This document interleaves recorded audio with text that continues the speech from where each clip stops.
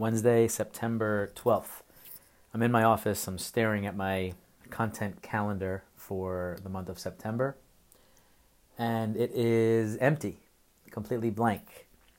And so every month I, change the month at the top, and it's a dry erase board, and I kind of fill out, what day I'm going to release my newsletter, what day I have podcasts, when I'm going to make a playlist, just anything content related, so I kind of know what to expect and make sure that there's an even distribution of channels throughout the month.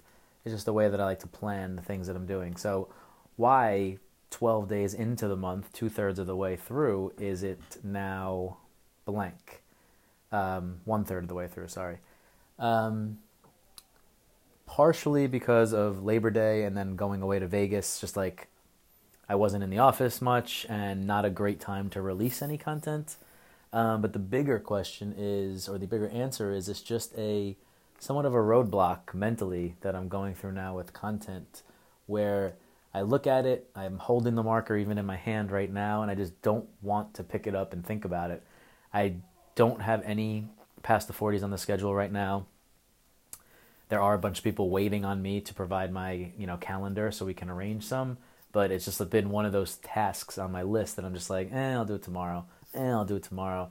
I'm just not being forward or proactive about filling this content and getting people on board for podcasts. I also have people who want to be guests on Talkin' Ish and have some potentially cool topics there.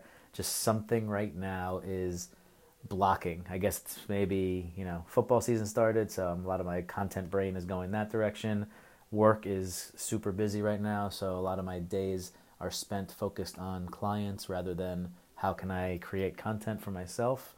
But one way or another, got to have some content in the last couple weeks of this month. So I hope that at some point today I pick up the calendar and start writing in some notes and sending out my openings to the past the 40 potential guest lists and start filling up some dates so I can give the people what they want. Notice among all this, I have not missed a dot today. Appreciate your daily follow.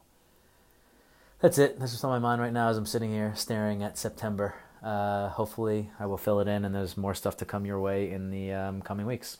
Talk soon.